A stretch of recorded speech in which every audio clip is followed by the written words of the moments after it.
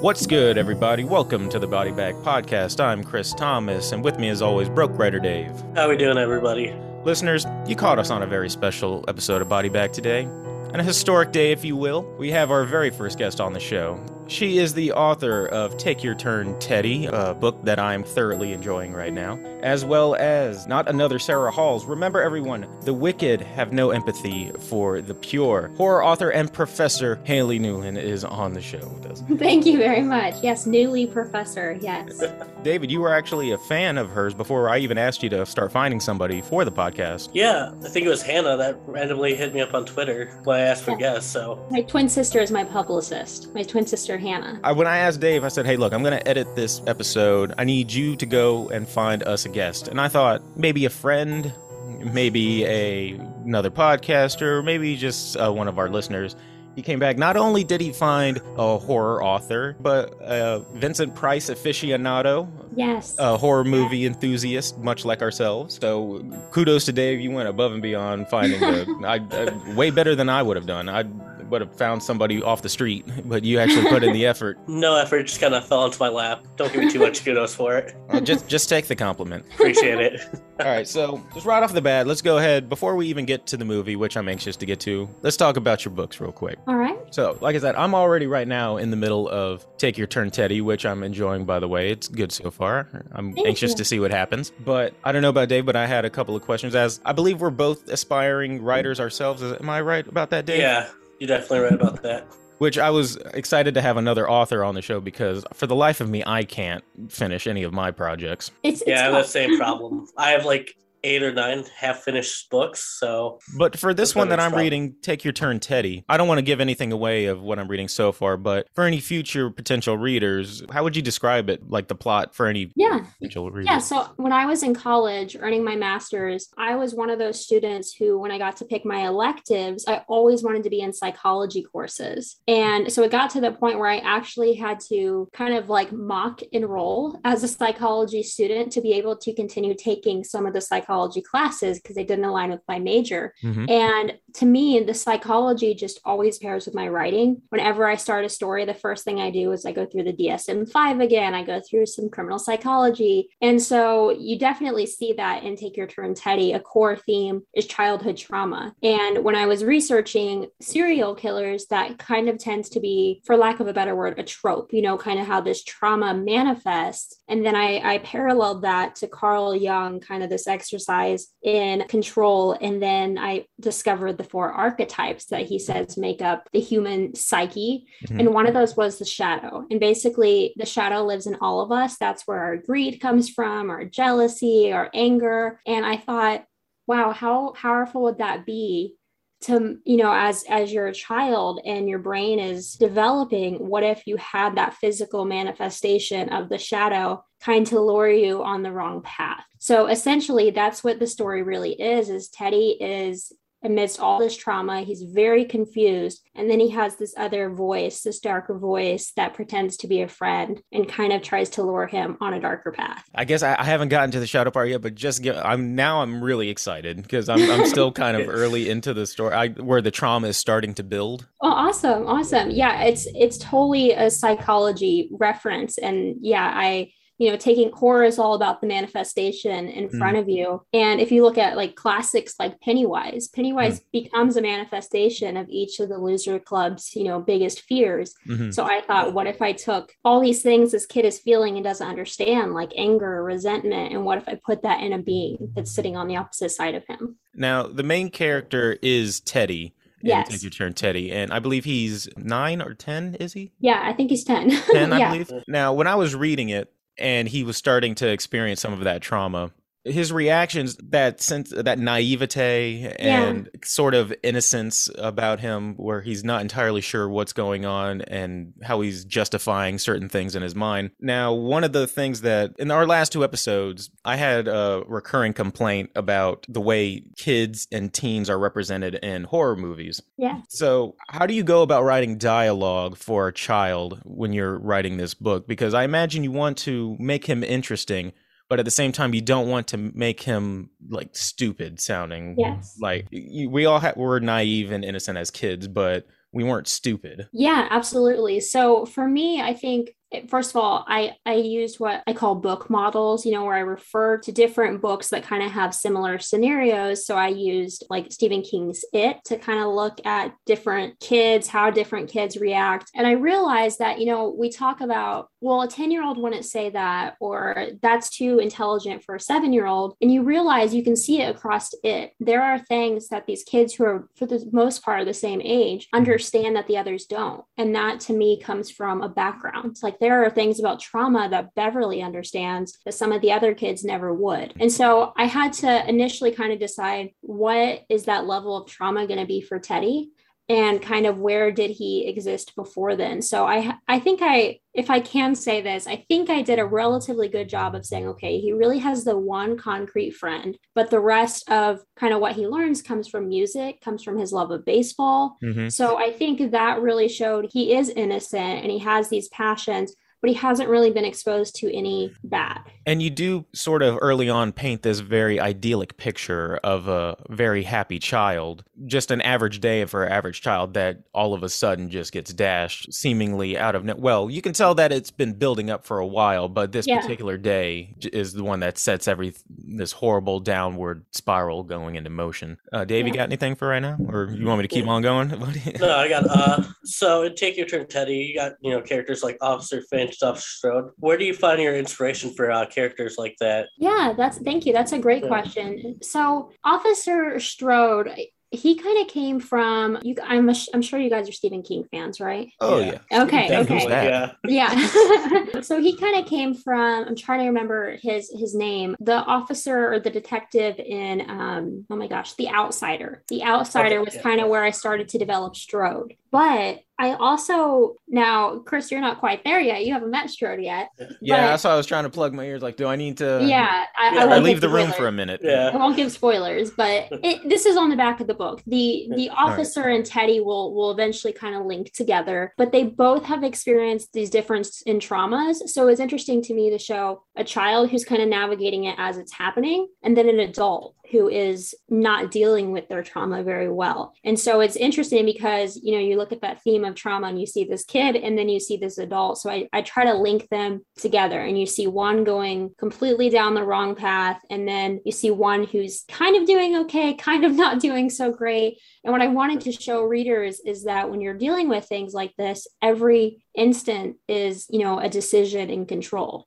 Do I give into this shadow force? Do I give into this? Not to say it's always, nope, I'm not going to do that. I feel great. Now it's fine. But it's a consciousness. You have to remember that when you are dealing with trauma or depression or whatever, it's as though there is something blocking your complete vision. And you have to recognize that so that you can look around it and see the good, or see that there's more opportunity than what that shadow is telling you. So Sorry, that was a really long-winded answer. Oh, no, I like that. That's good. Good. Talk good away. With that, yeah. Explain as much as you want. It really came from The Outsider, but also, I don't know if you guys picked up on this, as a literature major, I named Officer Finch after Scout in To Kill a Mockingbird. And I just wanted to really harness, that young, angsty, fiery kind of girl, but in adult form. And so, this is a Black female police officer in the 1970s. And so I didn't have the stereotypical Black woman who is sassy, but I gave her she's intellectual. She kind of ignores the other men. And I loved showing that, because when the guys are giving her crap for, being the only woman or whatever, she's not reactive. They're all joking around and she's stepping around them, noticing things about the crime scene. And they're all just ah. And so I tried to instead just give her this kind of quiet demeanor, not submissive at all, but just observational. So that kind of came from Scout. I wanted to see, okay, what if Scout did really learn from Atticus? What if, she puts her fist down and doesn't fight, but instead uses her intelligence? Not to say that she's still not going to stand up for herself, but Atticus did raise very intelligent children. So I tried to infuse that into Officer Finch. That's a fun little Easter egg. Yeah. It's actually, the book is full of Easter eggs. I'm sure you guys have picked up on some. There's tons of John Carpenter. There's some Vincent Price in there too. I'm going to email you after I'm finished with everything. I was like, all right, did this mean this? Did this mean yes. Yeah. Yes. I mean, it was cool seeing Logansport in the book. Because I live like Yes. 20 minutes from Logansport. See, you said that and I forgot I did that. It's so weird, the little subconscious little things Yeah. you make. So, My and luggage like, port, yeah, that's yeah. right. Sounds right. Yeah, we both grew up not too far from Logansport. In fact, when I was in high school, my high school played like Logansport in different, that was their football, basketball, we played Logansport. Oh yeah, I'm the Well, I only didn't person grow here up. not from Yeah, Indiana, aren't I? I didn't grow up near Logansport. Like when I went to high school and all that, I lived in Gary, Okay. so like right by the Illinois-Indiana border. But Must then I be an moved to Indiana Knox. thing. Yeah, it's just so Yeah. funny because usually, I'm the oddball from Indiana. And I was on a podcast called King Po Myers like a few months ago. Oh, I listened to that. Yeah. The host and I really got along because he's a massive Vincent Price fan. Shout out to Dylan. What's up, Dylan? But it was so funny because when we wrapped up our talk, I go, "You made me sound so much more Southern and country than I really am," because I get that too. It was so funny because they're up north, and he's like, "I have to ask. There's a scene in Take Your Turn, Teddy, and this isn't a spoiler. It's a minor detail, but they run through the cornfield." And it's summer and they're wearing long sleeves and long pants. Mm-hmm. And he's like, that just doesn't make sense to me. And I'm like, oh, you'll get a corn cut. And he's like, what the hell is What's a a corn corn cut? cut? And I'm like, people don't realize like the leaves, the blade, we call them blades. Like yeah, blades they get sharp. They get so sharp. They like it's like a rug burn, but like very focused. And we used to play in the cornfield. Yeah. What's a corn cut? Well, you know that stuff that you eat that comes out of a can. It doesn't come out from a can. Yeah. Actually, you have to grow it. Yeah. So my Indiana, and Teddy goes from New Hampshire to Indiana in the book, and I always start my books in New Hampshire because that's where I went to school. It's your Dairy, Maine. Right, exactly. And it was so funny because I had a reader ask me, are you ever going to do anything different? You're always going to put him in Indiana. And I thought, no. Actually segues perfectly into my next question real quick, because they say to write about what you know. Right. You've done a lot of research into serial killers, psychology and whatnot. Right. How much, where does your personal experience and then like research kind of meet? Like how much of this book, or is any of it based on actual experience? Yeah, I would say almost the entire thing is based on my experience. So that was another reason where we talked about drawing inspiration from, a child's perspective and how to create their dialogue. So you said that Teddy there's kind of a hint that there's something bad going on in the house, but then it all comes crashing down. Yeah, there's little snippets of, it seems nice on the front, but there's something just underneath the surface. Yeah. Right. And so I experienced that in my own life where, I've recently started talking about trauma, opening up to it. And people are like, I remember you guys were always so happy and, you did things together. And yeah, we lived together. So we did, but there was a lot that, went on behind closed doors, as there is with anybody. So I kind of had that same like culture shock, I guess, when I realized we are not the idyllic family. And then I realized, what if no one is? What if no one really is?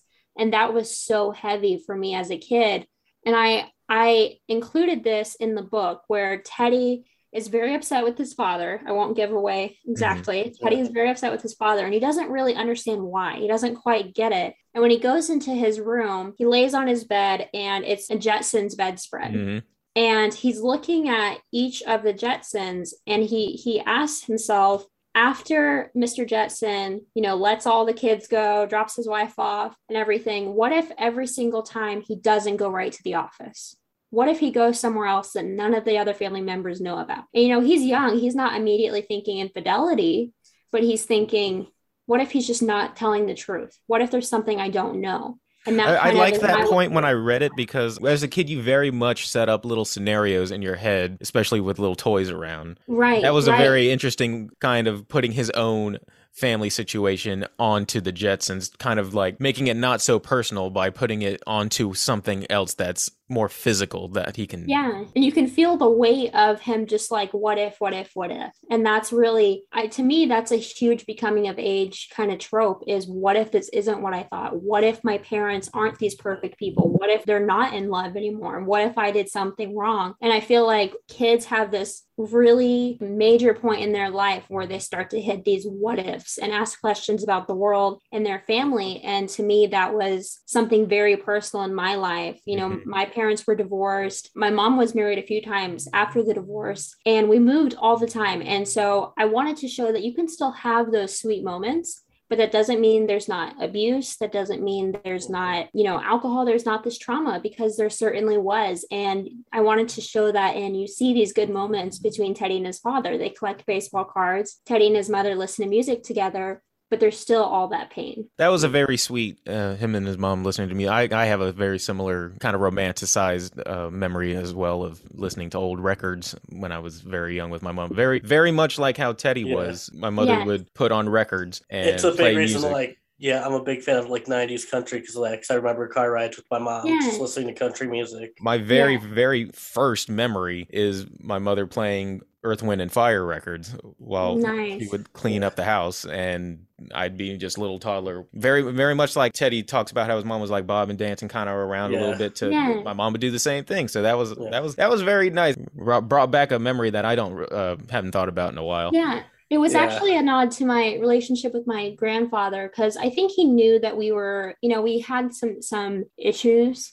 in our house. And so he would kind of come and rescue us sometimes. And it was great. Like he would come pick us up and drive us through the drive-thru at McDonald's, and he'd roll down the back window and he's like, tell him what you want. And I remember that used to just be like, I'm ordering like $1 sandwich. I'm like 6-7 years old, but I remember just being like, I have so much freedom, and, I get to decide what I want. And thinking about that now from a psychological standpoint, like, that's a need for control. That's wanting to be able to make a decision in an environment where you feel very helpless. And so that is kind of where I really started to feel, and this might sound scary, but it's horror. That's where I felt connected to some of the very young versions of these now notorious serial killers. Not to sympathize with them or say, oh no, I totally get it. That, Especially nowadays with a lot of, they're making another Ted Bundy movie, but there is a reason why why people are fascinated with serial killers, because on some level, I think that people appreciate their level of detachment from having to overthink about what they're doing necessarily on a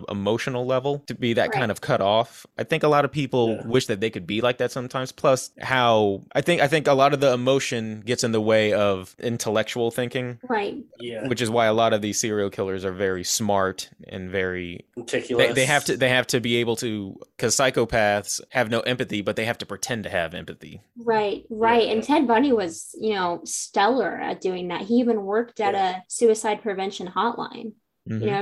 For a long time, and he was good at it. There's also instances of him in a full suit jumping into a lake to save a drowning girl when he had just killed a girl 2 weeks earlier. It's just a very fascinating kind of juxtaposition of those two differing worlds all existing in the same person. And to put an umbrella over it, it's different magnitudes of confusion, within the self. So whether you're a kid and you're struggling to understand, why is grandpa picking me up? Why are my parents fighting? Or, you have a serial killer who's thinking, why can't I escape this urge? Or why do I have this? And it's just, mounding confusion. And it's interesting too, not to jump the gun here, but I also think of, you guys watch The Tingler with Vincent Price, and the Tingler becomes, this creature, it becomes a creature feature that the creature latches onto the spine. And to me, I kind of thought that could be a metaphor for serial killers, this urge. And the more they think about it, it grows and it just becomes this. Or what if it was a creature that's making them do this thing? Right. Yeah. Wow. We just co-wrote a new horror story. Write it down. Mm-hmm. One more question, actually about Not Another Sarah Halls. Awesome. Yeah. So you dive deep into teenage mental health. Yes. How hard is it to write on touchy issues cutting and things like that? Yeah. So it was very hard. Actually, it's gonna sound really cliche. I hope this doesn't sound too cliche for you guys. I actually say that my life started when I finished those 2 books. And it was because it was very, very hard to write those things. When I wrote both of them, it was not like I was sitting down writing 3,000 words a day. I was so inspired. It was so great. I remember people would say, "What was it like writing that book?" And I said, "Oh, it gutted me."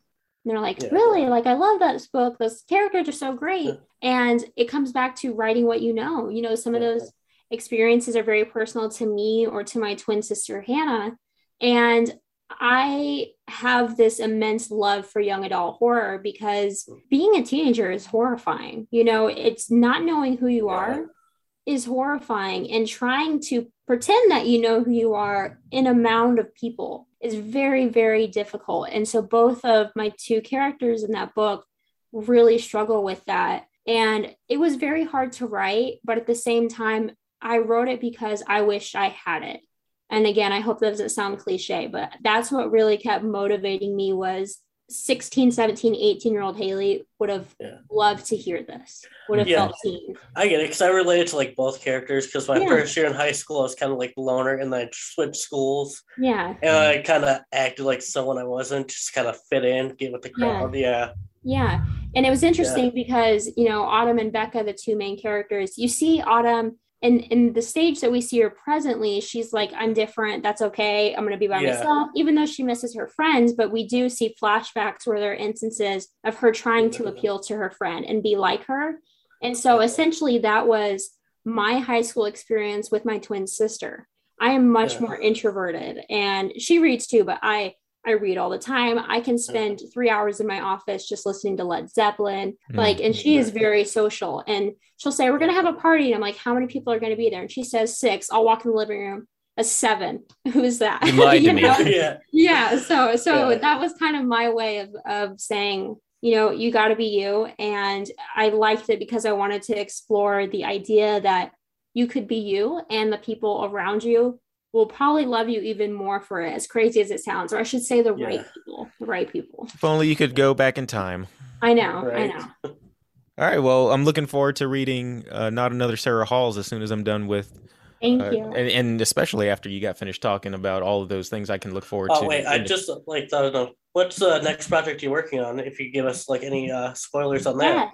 Yes. So I did just finish writing a short story that is called The Butcher on Blue Jay Way, which is another Beatles nod. That's something else to look out for in my work, is all the Beatles nods, because the Beatles are the love of my life. I have like my whole arm is just dedicated to John Lennon and the Beatles tattoos. But Blue Jay Way is a short story. I'm hoping I submitted it to the Slasher anthology that's coming out. Yeah, and it's written only by women in horror with the final girl trope. So I submitted it there. Hopefully it finds its home there, but if not, we'll see. That's the first short story I've written in about 5 years. And I'm also working on a novel right now called The Nowhere Man, and that is another Beatles reference. And this one, like Take Your Turn, Teddy, takes place in the 1970s, which is just my favorite era, especially just criminal psychology and investigative process. I love the 1970s. All right. Well, we'll be on the lookout for that in the near future, hopefully.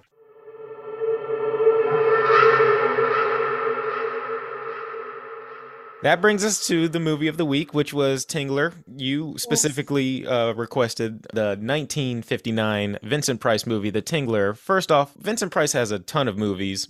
Why The Tingler? So first of all, I think it's the film that people may not know Price for as much. Maybe they did back in the time, but I also find teaching that people don't know Vincent Price very well anymore, which breaks my heart. But when people do stumble upon Vincent Price, they tend to immediately think his monologue in the Thriller, Michael Jackson's Thriller, or House on Haunted Hill is another one of his bigger ones. One of my favorites. Yeah, and it's fantastic. Yeah. It's a fantastic work. But the reason I love The Tingler so much is because you really get to see William Castle at his kind of most theatrical self. William Castle, the director, is he kind of brings this like carny, sort of just very playful, and he's kind of a prankster.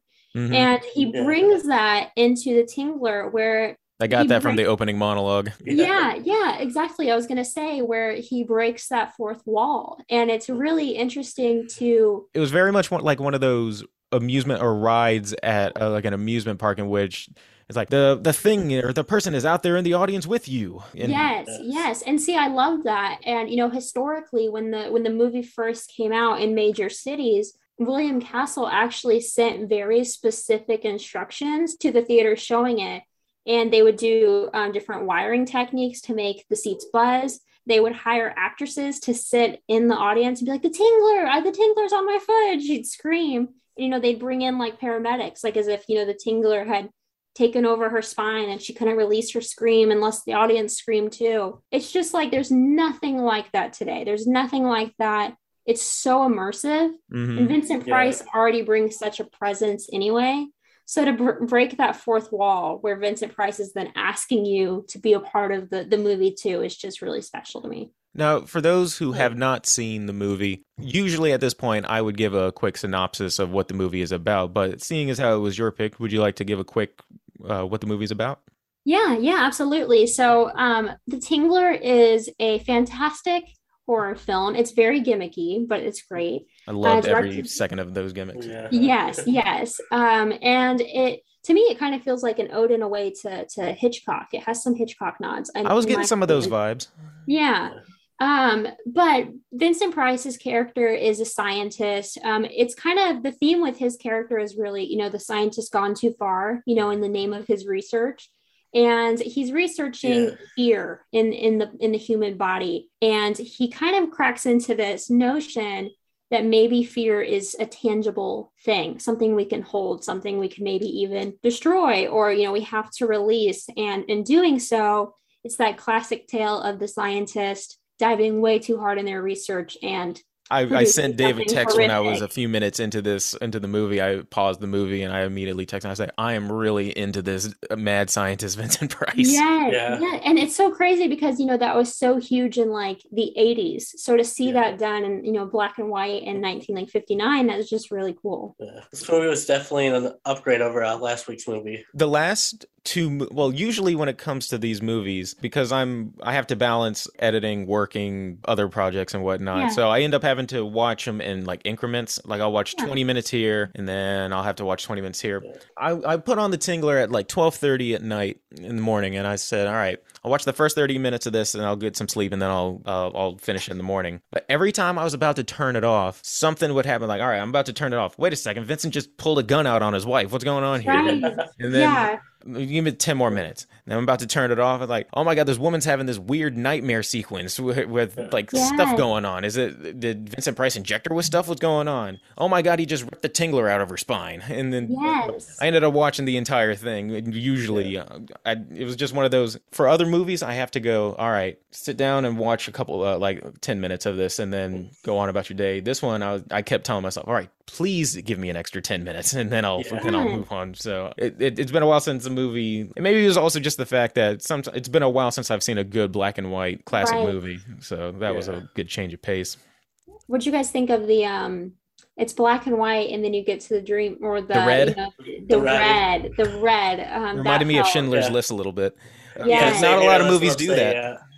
Yeah. I was not expecting that. That was another reason why it kept pulling me, because old-fashioned black and white movies have a lot less to work with in terms of getting their story across. It's a lot you have to rely heavy on the actors to do their job, which, by the way, I don't know if the woman herself is actually deaf, but one of the main side characters is a deaf woman who helps run a silent movie theater. Right. Which I gotta imagine for the time was pretty progressive. I think the 1950s. Too. And all of a sudden she's having a nightmare sequence and there's only color on screen is the blood. So because they have less to work with and everything is kind of scaled back, fancy shots like that tend to stand out more and you appreciate them a little bit more, which I did anyway. Yeah. Absolutely. Definitely, and it adds to that immersive experience that William Castle was after. Well, from like the beginning, the deaf girl's husband, I always got like the creepy like murder vibe when he was talking about his brother was executed for like murdering someone. I'm like, I feel like he actually did probably framed his brother-in-law. Wow. Like Okay. he I just didn't came think off about it. weird. Yeah. Yeah. Mhm. Yeah. And then he was weird. And one of the lines that stands out to me is right in that first few minutes where, he comes in and Vincent Price is doing the autopsy and he says, "Who are you?" And he goes, "Oh, no one." Just that's it. That's his explanation. And he's That's like, what a I'm no serial one. killer Yeah. says. yeah. And then he just, Exactly. and then he's like confidently standing there. He kind of acts like this timid guy, but he's just like, "No one," like, and expects them to go about their business. Like, okay, okay. Like he said, that's what he Sure, why said. not? Yeah. Yeah, so you're right. That is kind of serial killer vibe. Yeah. So I thought it was weird when Vince Price like, yeah, I'll give you a ride. And then he went up Yeah, to his apartment like maybe it was a different time back then, That's what but I was I like. Maybe wouldn't do people were that. just Yeah. nicer back then. yeah. Yeah. Doctor, can you give me a ride into town? Sure. Please Where do you don't kill live? me. Pennsylvania. Yeah. Yeah, yeah. And then you see like Yeah. Texas Chainsaw Massacre, like 10, 11 years later, and then it's Yeah. don't give people rides home. Yeah. What I liked also about this is that this is an hour and 20-minute movie, roughly. Yeah, Yeah. yeah, And a lot of movies try to unsuccessfully put a lot of things in their movie and they don't flesh them out individually. But this has actually quite a bit going on for an hour and 20 minutes, but they're all connected together. You have Right. a subplot Yeah. with a deaf woman and her husband who own a silent movie theater, another subplot about Vincent Price and his wife trying to kill each other, yeah. another Yeah. subplot about two young kids who are in love with each other. Right, And all the while, Vincent Price is trying to figure out what the Tingler is. right. But Yeah. none of all of this is just thrown at you. They all have to do with one another. So And they overlap. Yeah, Yeah. overlap, completely. but it doesn't seem forced. It seems Right. like, okay, yes, that would naturally be going on right now. Right, absolutely. And I don't know if David, if you picked up on this watching House on Haunted Hill, I don't know if this was Rob White, who was, the writer on The Tingler, or if this is a David Castle thing, but William Castle. In William Castle movies, there is always this massive tiff between the husband and wife.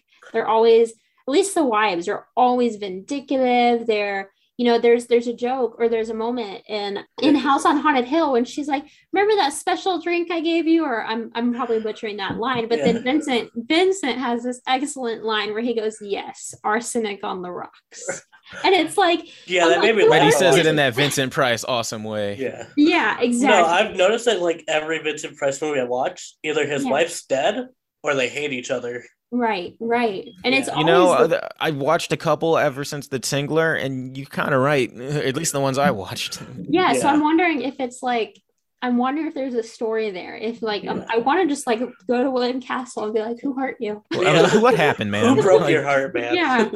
But it is entertaining. Yeah. The back and forth. It's funny because when the wife shows up, because we know about the wife before we even see her, Right. Yeah. because we know that she has this money and she won't give half of it to her sister and whatnot. So she's built up She's as out this partying all the time. out partying. Yeah. We see her making out, I believe, with a guy out on the driveway. Yeah, and there's always two glasses of Yeah. liquor. I don't know, because at first Oh, I love that line though, where he's like, "How come it's always when the husband comes home, Mhm. the back door slams?" Yes, as the husband comes in the front door, the Oh, back door of course.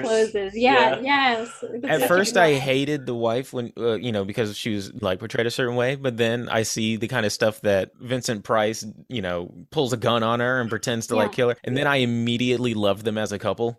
Yeah. They Dysfunctional and it's a more dysfunctional Morticia and Gomez Adams if they were really intent on Right. killing each other. But like this is Yeah. just their relationship. They're both trying to kill each other. Yeah. That's so funny. Yeah, if it's just like, "Hey, you're trying to kill me," that's great. It would totally be Gomez and Yeah. Morticia. If they were actually serious about each other or serious about killing each other rather than it being their kink. Yeah. It was just, oh, my wife tried to slip me some arsenic today. Well, it's off to work. Yeah. Yeah. That's kind of another instance of the scientist taking it too far, because he puts her in that, I don't want to give it away, but he uses his wife in his own experiment, with the Yeah. dealer growing on her spine. And to me, that was where I was kind of like, okay, this wife is terrible. But then I was like, he's kind of terrible too. Yeah, like he's kind of throwing Pretty you. awful. And he Yeah. already kind of hinted at, I think, we've already kind of given a lot away, but I won't give exactly away, but screaming plays a part in the movie. Yes. Yeah. And there is a woman who is a deaf mute. Yeah. And he already kind of mused beforehand. Oh, I wonder what, she's unable to scream, and blah, blah. Yeah. So I'm already in my mind thinking, oh, he's he's gonna use this woman for something. Yeah. So Yeah, and not a good guy himself. Yeah. Yeah, and there's another this movie is actually loaded with, in my opinion, some great like dialogue, some great quotes. Yeah. There's a quote from Vincent Price in the beginning, and he says, "Science is often frighteningly impersonal." And to me, that's like, if you could pull that one line to like, what's the embodiment of the movie, it's that right there. Like, because I don't even think he realizes at times until he's going too far. Yeah, until he's like really pissed off at his wife. But even then, he's like, in the name of science, like he is very much like Frankenstein. Anything to everything science, are just means to an end, basically. Right, exactly. Yeah. Now, I wouldn't be doing my job as a reviewer if I didn't point out a little bit of like, I only wrote down 3 because the movie was in 1959, so I'm not going to be super hard on it. So when we eventually see the Tingler and it's moving around, it very much is just this prosthetic, and you can see basically just see the person off screen tugging on a string and pulling it along very much. But I think that just adds to some of the charm, in all honesty. Yeah, it really made me enjoy that theater scene where it's just kind of chugging along the theater floor. I wonder if William Castle is like, leave it, like it's theatrics, like leave it, like it's the process. That it's supposed to be a fun experience, like an audience would have. Just let it look like that. But I'm not going to judge a movie that came out in 1959. But it was like, oh, you can totally see the string. I was like, well, yeah. What do you expect? In fact, I wish things were like that. It would make it easier for me to make a movie if I wanted to. But there was another. I laughed every time this happened. In this movie, people are so cavalier about calling the police, especially when the murderer is standing right in front of them. Yeah. Vincent Price has a gun on his wife, and she's just inching towards the doorway and then just announces, "I'm calling the police." And says it very slowly, just like that. And I was like, well, don't tell him. And then later, Vincent does the same thing when he's talking to, what was the theater owner's name? Ollie. When he's talking to Ollie, he's like, well, what are you going to do? Well, Ollie, I'm going to go call the police, and then they're going to come here. He's like, well, they're probably going to give me the electric chair. Well, no, that's, out of my hands. I was like, well, this is a very calm conversation. Just another Tuesday morning. It's like, oh, yeah, well, you caught me. What am I going to do? I mean, caught me slipping. I should have covered my tracks better. Ollie's like that, too. I mean, we know he's not a great husband, but it's like, there's death in the families, and there's death, and the people are always just like, are you all right? Yeah, I'm okay. And then they just go on to the next thing. Like, he said, you didn't know her, Doc. She tried to kill me a couple of times. In this movie, she probably did. The way people are in this movie. It's a William Castle wife. That's a William Castle wife. I wouldn't be surprised. He probably just killed her before she could kill him. Yes, exactly. Other than that, just like again, I'm not gonna talk about the cheap like effects because I love them anyway. Yeah. But those were like the only 2 things that I wouldn't say were bad, but I just thought were funny. Gave me a chuckle. Yeah. They were very much a product of the time, which was a refreshing thing to actually go back to. Oh, I wrote a little note right here. As soon as I saw those X-ray pictures of the Tingler, I became very self-conscious of my lower back. Just as I was watching, I sat up in my seat. I was like, just kind of feeling the lower of my spine a little bit. And make sure there's nothing there. It's so like it's kind of scary, isn't it? Because fear. We think of fear as like an emotion. Horror is an emotion, and then it's like, wait. If being afraid is this very natural thing, but being afraid creates this thing that can fracture and blister, and that everybody has it. Everybody has it, and so that's kind of like that in itself is pretty horrifying, in my opinion. It's like everybody gets afraid, but and everybody knows that lower back tense feeling when things get a certain way. Yeah, exactly. And William Castle says that the idea came from, when people say spine tingling like sensation when you're scared, he's like, it's like something's running up your back. And I'm like, that's brilliant. But I definitely I implore everybody to go and watch a lot more Vincent Price movies, because if anything, just for Vincent Price, I can say anything and sell me anything. Yeah. Well, and just to another little quick plug, there are some Vincent Price movies where you're like, David, I'm sorry, but like House on Haunted Hill, you're like, oh, it's over.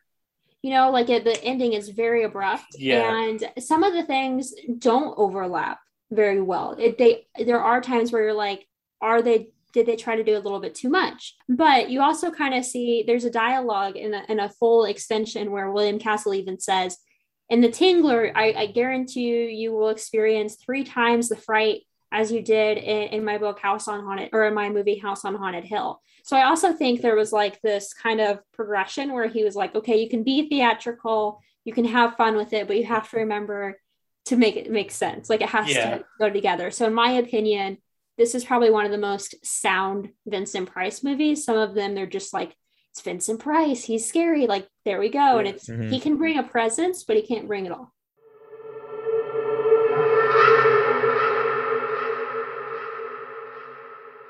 Anything else, or may I, David? Go for it. Sticking with Vincent Price, but moving a little bit away from The Tingler, but sticking with Vincent Price. Haley, I hear that you're some kind of Vincent Price fan. Yeah, I mean, that's the rumor. It's the rumor on the block. Yeah. Now, I wanted to take it upon myself to test that. Now, I have here in my hand 5 Vincent Price quotes from 5 different movies. Oh, God. Okay. Now I'm going to incentivize you here. Okay. For each quote that if you can tell me what movie that this comes from, you get $5. Wow. If you can tell me the name of his character, you get an extra $1, so you can potentially get $30 after this interview. Wow, this is fun. This is by far the part that I've been looking forward to the most, because I was told that you're a big Vincent Price fan. I was like, all right, well, I'm going to go into the archives. He put some research into this. Yeah. I see that. I was told. I have so a Vincent Price tattoo. Let's for those that are just listening, she has a Vincent Price tattoo on her arm. Yes. Yeah. Yes. So I'm going to go ahead and I'm going to read these quotes. Right. And then there's a reason why I chose each of these quotes too, because it leads into something about Vincent Price. Awesome. Now, first one. Now, I apologize in advance because you will hear me do a horrible Vincent Price impression. I love it. Okay. So the first quote. You've seen me drive my chariot. I can flick a fly from my horse's ear without breaking the rhythm of his stride. Man. And if you ask, I will give you the year that it came out. Okay, let's ask for the year on that one. 1956. 56. Wow. I'll say it again. You've seen me drive my chariot. I can flick a fly from my horse's ear without breaking the rhythm of his stride. I was so proud of myself for finding that. Was pretty good. That was pretty good. Wow. Okay. I know I'm gonna hate myself, but how about this? Like, you can give up the $1 and I'll tell you the character's name. But you can still get the character's name is Baka. I'm not sure this is what I've seen. I should say these aren't all horror movies either. Oh, okay. Yes, I do probably strict myself to Vincent Price horror. So you can. Oh, all right. Well, then you might not. Oh, so if it's Vincent Price horror, at least 2 of these are not Vincent Price horror. Okay. Yeah, I probably don't know this one. All right. Well, this one was from the Charlton Heston movie 10 Commandments. Oh, okay. Yeah, that one is one of his most famous roles where he started. Yeah. The reason why I chose this one is because this is one of my favorite non-horror Vincent Price, because you don't have to be religious to appreciate the spectacle of the 10 Commandments movie with Charlton Heston. And Vincent Price plays a total piece of garbage in that movie. So I wanted to ask you, because not a lot of people know this, but most of Vincent Price's movies are not actually in the realm of horror. Yeah. But I was going to ask you, what is your favorite non-horror role from Vincent Price? That's a good question. Or do you have one? I'm not sure that I have one. And I think, honestly, it's because when I do seek out Vincent Price, for me, he was like a father of horror. People tend to put that with Stephen King. I always say, no, Stephen King is the king of horror. Vincent Price is the father of horror. Why do you think that he got typecast as a horror icon so much instead of, because he has so many movies that aren't, but everybody knows him as the horror icon. Right. Yeah. I think it certainly comes down to that presence. So its ability, it seems as though like Vincent Price can step into horror and then just like be the genre. So what I love about that is there are a lot of movies with Vincent Price in it that are horror or thriller, and Mhm. they're honestly not that great. But people watch them because Vincent Price is great. Because Yes. Vincent Yeah. Price walks in and you're like, this is creepy. This is a bad guy. You know, this is a villain or this is Yeah. horrifying. So to me, I think that's where he kind of got this rep as this horror icon because it wasn't about the budget. It wasn't about the visual effects. It was strictly about the actor. Mhm. I kind of think of him sometimes a little bit like Alan Rickman. Oh yeah. Because Yeah. it got to the point where they said they weren't like, you know, they didn't give him the little cues. He said somberly, or he said, you know, because they give him those little cues on stage. Yeah. And they said that they took those out of Vincent Price's scripts. And eventually they did that with Alan Rickman too, because even the director wanted to see how does Vincent Price deliver this. And William Castle is fantastic because he said 9 out of 10 times we went with how Price initially delivered it. So that's something else he's known for on set of horror movies is delivering lines very quickly and not having to do a ton of reshooting, which was perfect because he worked in, you know, low budget horror for so long. Yeah. All right, so that's one quote down. That's Okay, I okay. failed. All right, you still got 4 more. All Right. Now, here's the next one. I can't afford the luxury of anger. Anger makes me vulnerable. It can destroy my reason, and reason is the only advantage I have over them. Is that Haunted Palace? No, that's not Haunted Palace. This one is a horror. Okay. And this one, I'll give you the year, Okay. 1964. Is that Witchfinder? No. I'm wrong? Man, okay. I'll say it one more time. I'll give you another try. One more time. I can't afford the luxury of anger. Anger can make me vulnerable. It can destroy my reason, and reason is the only advantage I have over them. Diary of a Madman? No, that's the one that David's That been would have been trying my to push guess. on me. Yeah. Yeah. Okay. All right. I'm a failure. What is it? You're not. It's The Last Man on Earth. Yes. That's a good one. That was the first adaptation of I Am Legend. A lot of people don't know that. That's what I was kind of getting when I was watching it. Yeah, man, I can't.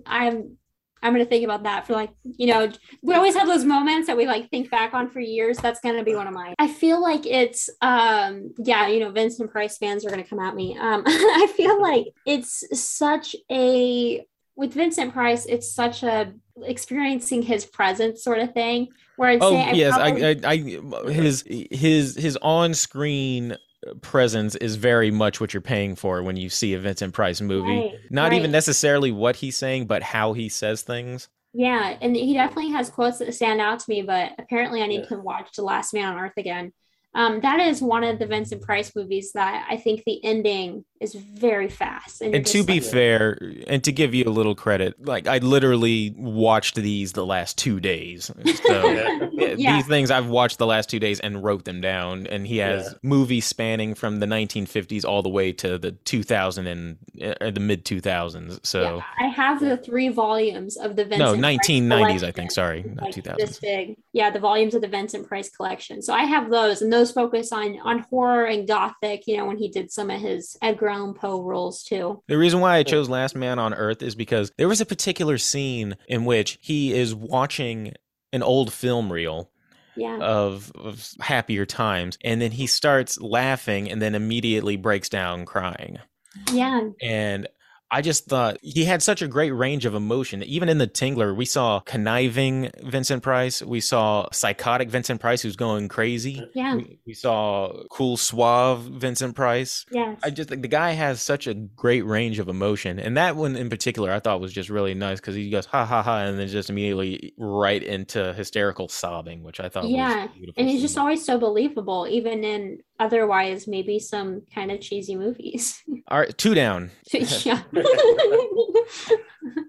Okay, third one, I'm going to do the voice just because it was very much a part of the character. Okay. Very well, if that is your decision. Oh, by the way, I had the liberty of bringing your daughter here. I would spend many a sleepless night if anything unfortunate were to befall her. I can hear it. I can hear it. I feel like I can see it. Man, I'm having an off day, you guys. It's perfectly fine. I take no pleasure in this. Trust me. and torturing me. Maybe a little. Man, when you said you were quizzing me, I'm like, I got this. No big deal. And you know this one's not horror, and he very much talks like this the entire time. I love it. I love it. 1986 is the year. 86. Man, maybe if I give you one of the people who he's talking to's name, you go, "Oh, Basil." Maybe you didn't see this. Maybe it's because I grew up on this movie. What is it? You're just gonna tell me. Animated movie, The Great Mouse Detective. Yes, that was one of his favorite roles. Did you know that? That was one of my favorite of his roles. That's probably one of my, next to Baca, is probably my favorite. Man, I was about to start singing Ratigan song in a minute. I'm mad at myself. Yes, Ratigan was. To be fair, again, you're being put on the spot and asked to go through like volumes of movies. No, it's okay. It's trash. I'm terrible.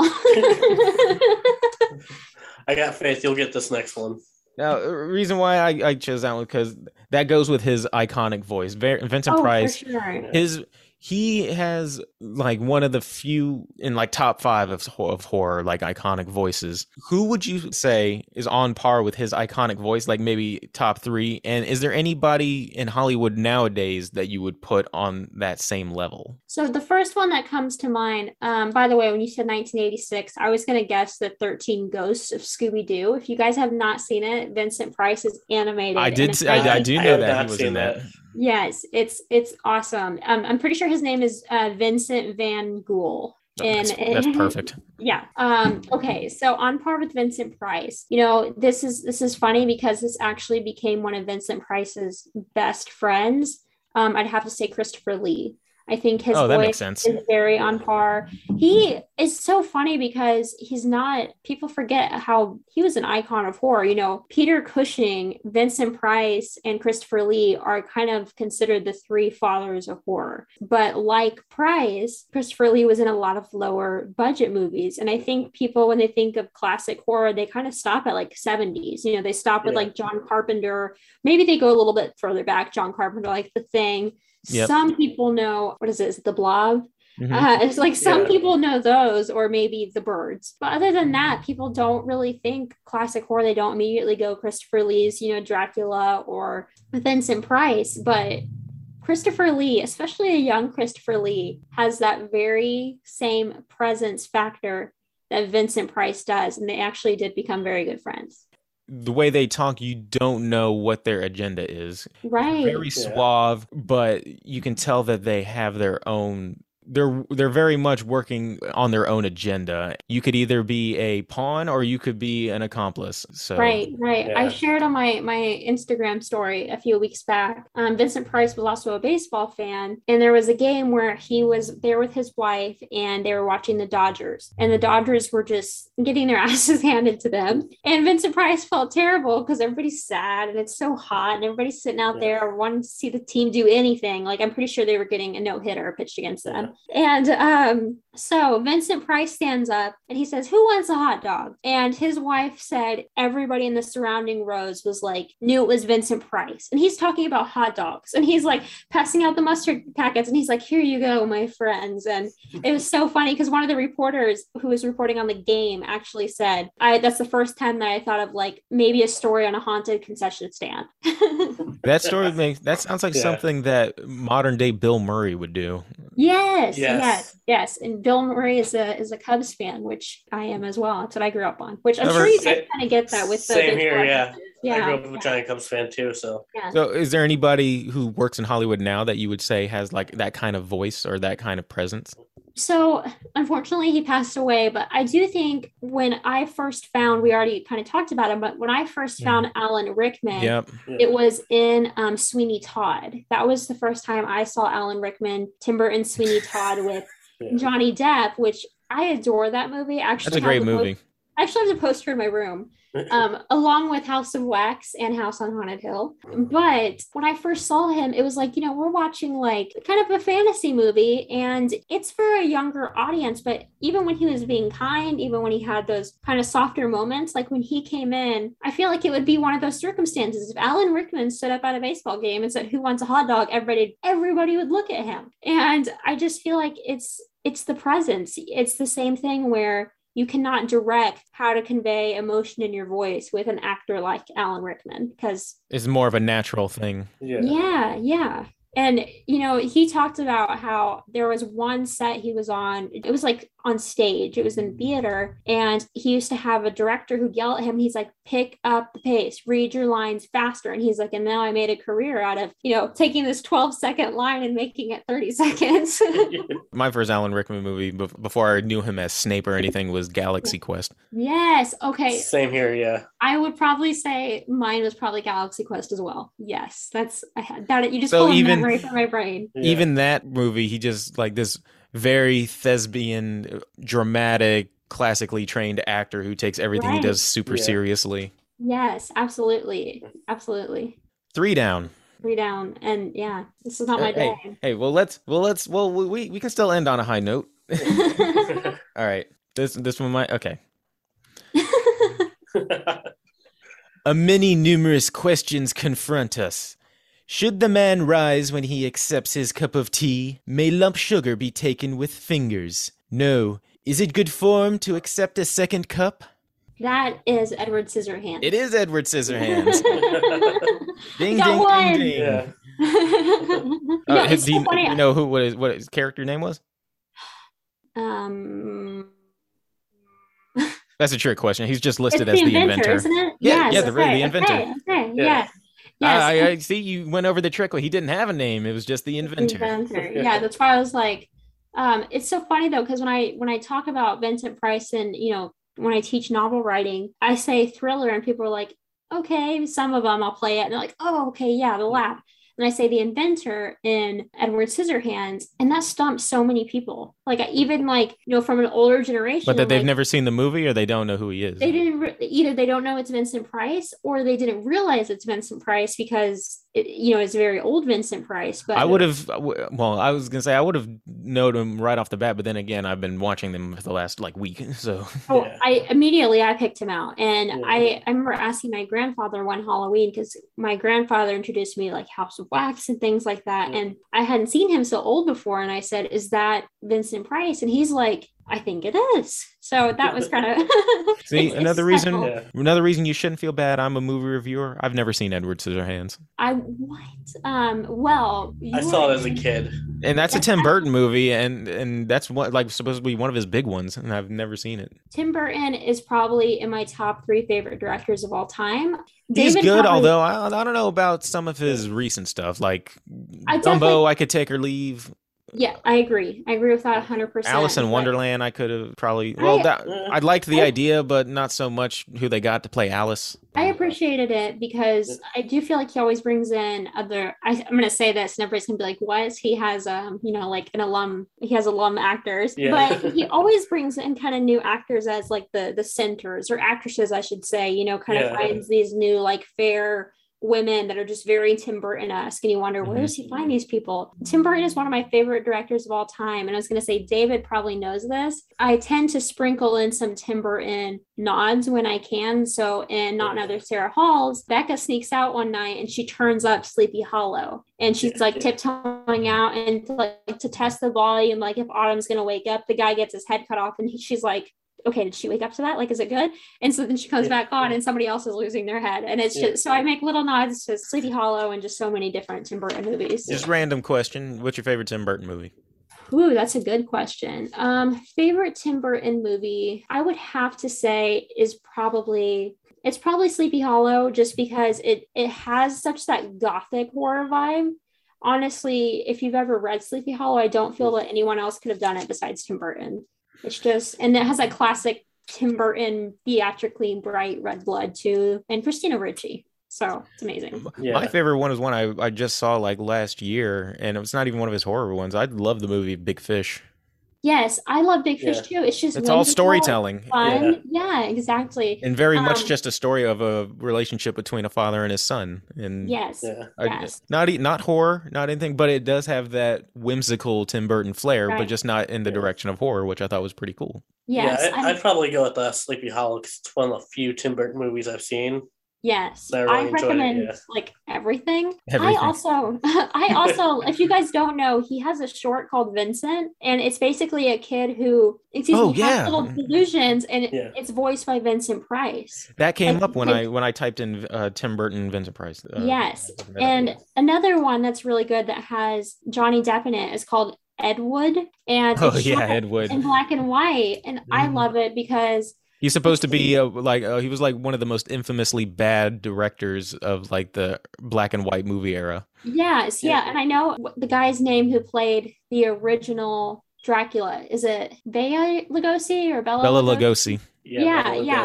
So he, there's a man, I can't remember who plays him, but his person, he is in it as well, which is just really, really interesting. Correct me if I'm wrong. Sure. Sorry. No, you go ahead. I'm pretty sure Ed Wood was the director's name, if I can remember correctly. I believe it's Ed Wood. I was going to ask about, if I'm not mistaken, wasn't he heavily into like transvesticism? And I think that's where the movie Glenn or Glinda had come from. Yes. And I think he has a very controversial movie. There's one that's called Death of a Transvestite, Killer in Drag.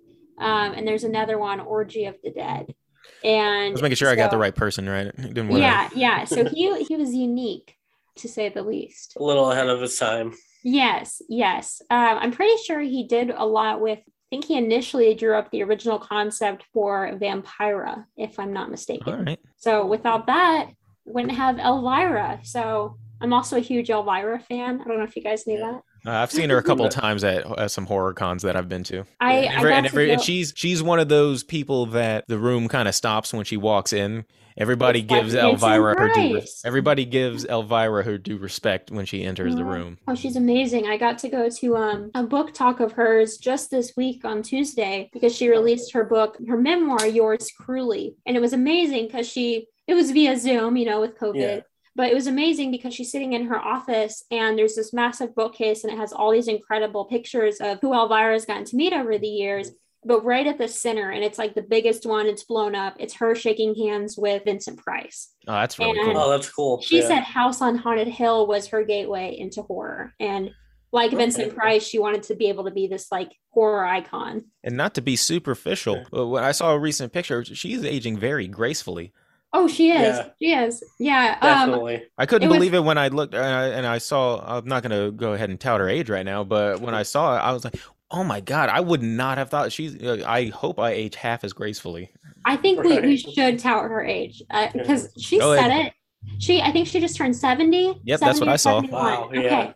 And when she was on that call, I was like, there's no way. And then if you think about it, I wouldn't have guessed that. I'm like, I guess like one of the first movies I saw her in, or one of her, Elvira, she dissects different movies. I guess it was in the early 80s, maybe even like 79. I was like, that makes sense. And she was originally supposed to play Vampira's daughter with the same name, Vampira. And last minute, that really pissed off Vampira. And she tried to sue Elvira. And so, like, right before she shot her first, this is Elvira's, where she goes through and talks about different horror movies. They said, you have to pick a new name. And so they threw in a bunch of names, like, into a coffee can. And somebody was a fan of an old country song called Elvira.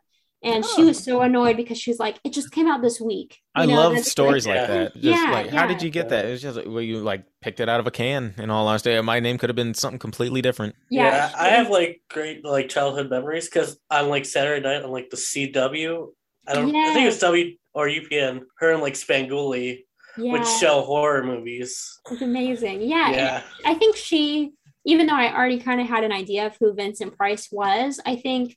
It's kind of cool the age that we are because we get to see all the old Vincent Price, and then we get to see it, with like Elvira, and she's kind of dissecting it. So it's cool because I felt like through her, I got an even bigger appreciation for kind of B-level horror. It does have its charm. Yeah, definitely, it does. All right, it's Vincent Price too. Charming. We got one last quote here. All right. All right. I'm ready. Let's see. Coming all the way from 1959. All right.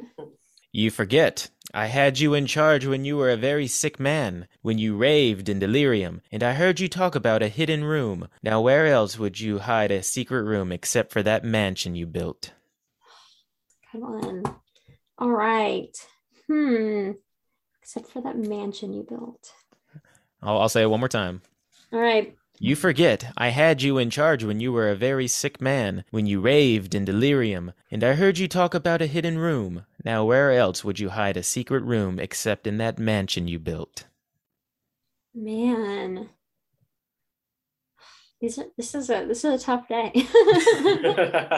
This Hey, at the very least, you're walking away with a hot $6. Right. Whoa. This is driving me crazy because I hear it and I'm flashing through my mind like the different like Vincent Price costumes and like the late 50s. This one does have a costume. I mean, even when he's not technically like costume, it's like the Vincent Price like velvet like dressings and stuff. So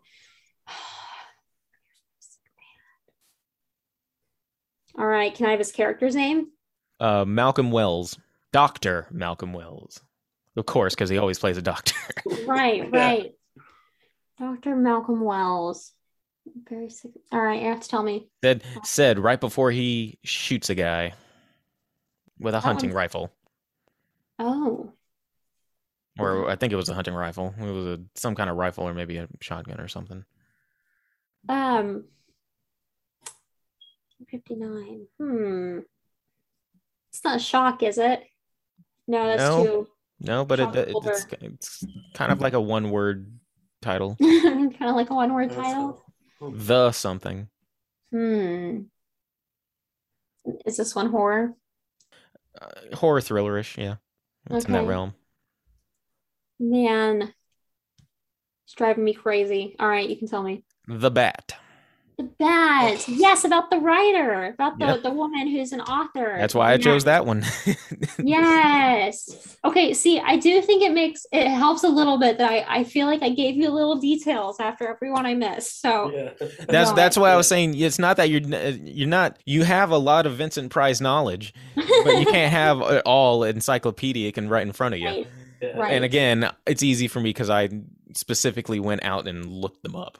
Yes, I did enjoy The Bat, but I remember watching it and wishing Price had been in it just a little bit more. But the woman who plays the lead, the author, she's fantastic. Yeah, she's very great. Yeah.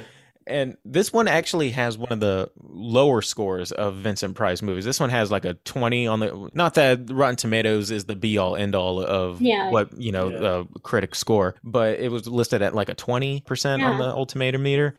What is your least favorite Vincent Price movie? Okay, I have said this before, but never on a podcast because I always get a little bit of pushback. This is one of his most famous roles. People tend to love it because it's like the most evil you will ever see Vincent Price, and I can't watch it. Witchfinder General. You're wrong. Canceled. No, I'm just... yeah. I cannot do it, and honestly, it's distressing. Like, it's like they focus so much on some of the horror factors that sometimes I'm wondering kind of where the story's kind of coming together at. Mm-hmm. And I hope this doesn't offend you guys or annoy you guys, but it's very, very anti-women. You know, women are very, very, they're abused in this movie. They are sexually assaulted in this movie. And it's another one. As a woman, I am very offended. It's another one of those things where it's like everybody is extremely cavalier to women being abused. And when did that come out? When did this movie come out? Let's look. I'm pretty sure that one was in the 60s. Was that the 60s? No, did the movie itself take place? Because I haven't seen it. Does that take place in the 60s? No, it's way older. Okay, so it takes place it's 1968, but yeah, it's pretty. I think it's during kind of witch trial kind of days. Oh, so there's a reason. There's a reason why the women are being mistreated. Yes, that's what I was getting at. But yeah, no, for sure. But it's hard, because you don't really like you see that in movies nowadays, and you always kind of have like the one person who acknowledges that it's wrong. And I don't feel like we get that. And I mean, it's just so it's like everybody is on board with it. Yeah, I mean, it's torturous, it's violating, and I have a really hard time with it because and then it's one of those where, to me, I don't feel that the story comes together very well. But if you look it up, it has a 4.3 out of 5 on Shudder, an 88 on Rotten Tomatoes, and almost a 7 on IMDb. So that's the fun thing about horror movies and just movies in general, is that for every movie that you will like defend and die on that hill to defend, there will be somebody who will just tear it apart, and vice versa. So. Yeah, and I wonder too if I'm being fair, like everything I'm describing to you, like that's horrifying. You know, like what happens in that movie, that's horrifying. So it's not to say it's a bad movie. To me, it was just... Some things are just hard to watch. Right. Yeah. To me, and this is another unpopular opinion of mine, Saw was always one of those for me. It was hard to watch. I'm a big fan of the Saw series. My boyfriend is a huge Saw fan. I struggle with those. But no, it's funny though, because we watched Fear Street, me and Dave, for our first episode, and my least favorite of all of it was the 1666 of the whole witch stuff, because I too don't like that era where it's like, man, it's because we live now in hindsight knowing all of that is wrong, and it's like there's nothing I can do about it. So when I see stuff that is clearly wrong, and the cows died, it obviously is because this woman's a witch, burn her. So I don't like not that I don't like movies like that, but stuff like that is also kind of tough for me to watch. Like my sister wants for me to get into the show Handmaid's Tale, and I can't do it. I've tried to. I haven't done it either, and I've watched it 2 or 3 episodes, and every single time I was like, it just keeps getting worse. It's not to say that the story's bad or that and that's how I feel about. I guess I said it doesn't quite come together for me, but Witchfinder in general, Vincent Price has always been fun horror to me. And that's not to say there can't be elements of trauma or like a seriousness to it, but I felt in that movie, you never got a break from all the awfulness. And, that's kind of what makes horror, is all this terrible going on. And then you have these characters with some heart. I felt the whole movie I was scanning for that heart. And somebody here has to not suck so much, other than these women who, One would argue that it's being more like a realistic take on things, or like this is, there's not always is there going to be a knight in shining armor, or that things work out happily ever after. And sometimes I can deal with that, but at some point during a movie, I'm like, well, give me someone to root for. That's how I felt. I was like, who am I rooting for? And then it's just like, man, they got another one, and they got another one. And by the end of it, like, I remember just going, that was exhausting. Like, that was a mentally exhausting movie to watch. That's about all I got in terms of those were all the quotes. All right. I guess if I could just say one more thing. So we talked about my least favorite Vincent Price. My number one favorite is Diary of a Madman. That is what my tattoo is. It better be good, because Dave has been telling me for the past week that watch Diary of a Madman. It's my favorite. It's fantastic. Really it has some lackluster effects, but again, it's the time. And it's the Vincent Price presence in that is insane. It's fantastic. Well, then that will be the next movie that I watch. I promise. You'll have to let me know how you like it. I will message you as soon as I'm done watching it. Awesome. I'm gonna watch it today. Awesome. Maybe I'll do it too. All three of us might as well just watch it tonight. Let's just all watch it. And then do an Instagram live. We need to do that at some point. We should just go through the Vincent Price movies. Haley, I really appreciate you coming on our show. I really appreciate you having me. And it goes without saying that you have a standing invitation whenever you want to come back. I know I was telling Dave at some point I want to review the remake of House of Wax. That way we can compare it to the old one. Yes. So I feel like I'll be brutal. So you're more than welcome. Just anytime you're feeling bored or you just want to talk anything horror, just always come on the show. Do you have anything you want to plug? You can check me out on all my social medias at Haley Newland Author, and I hope everybody watches Diary of a Madman or The Tingler and lets me know how they like it. I appreciate that. And that about wraps it up for Body Bag this week. That's me, Chris Thomas, with Brook Rider Dave. And again, have a good week, everybody. And then thank you again, Haley. Thank you.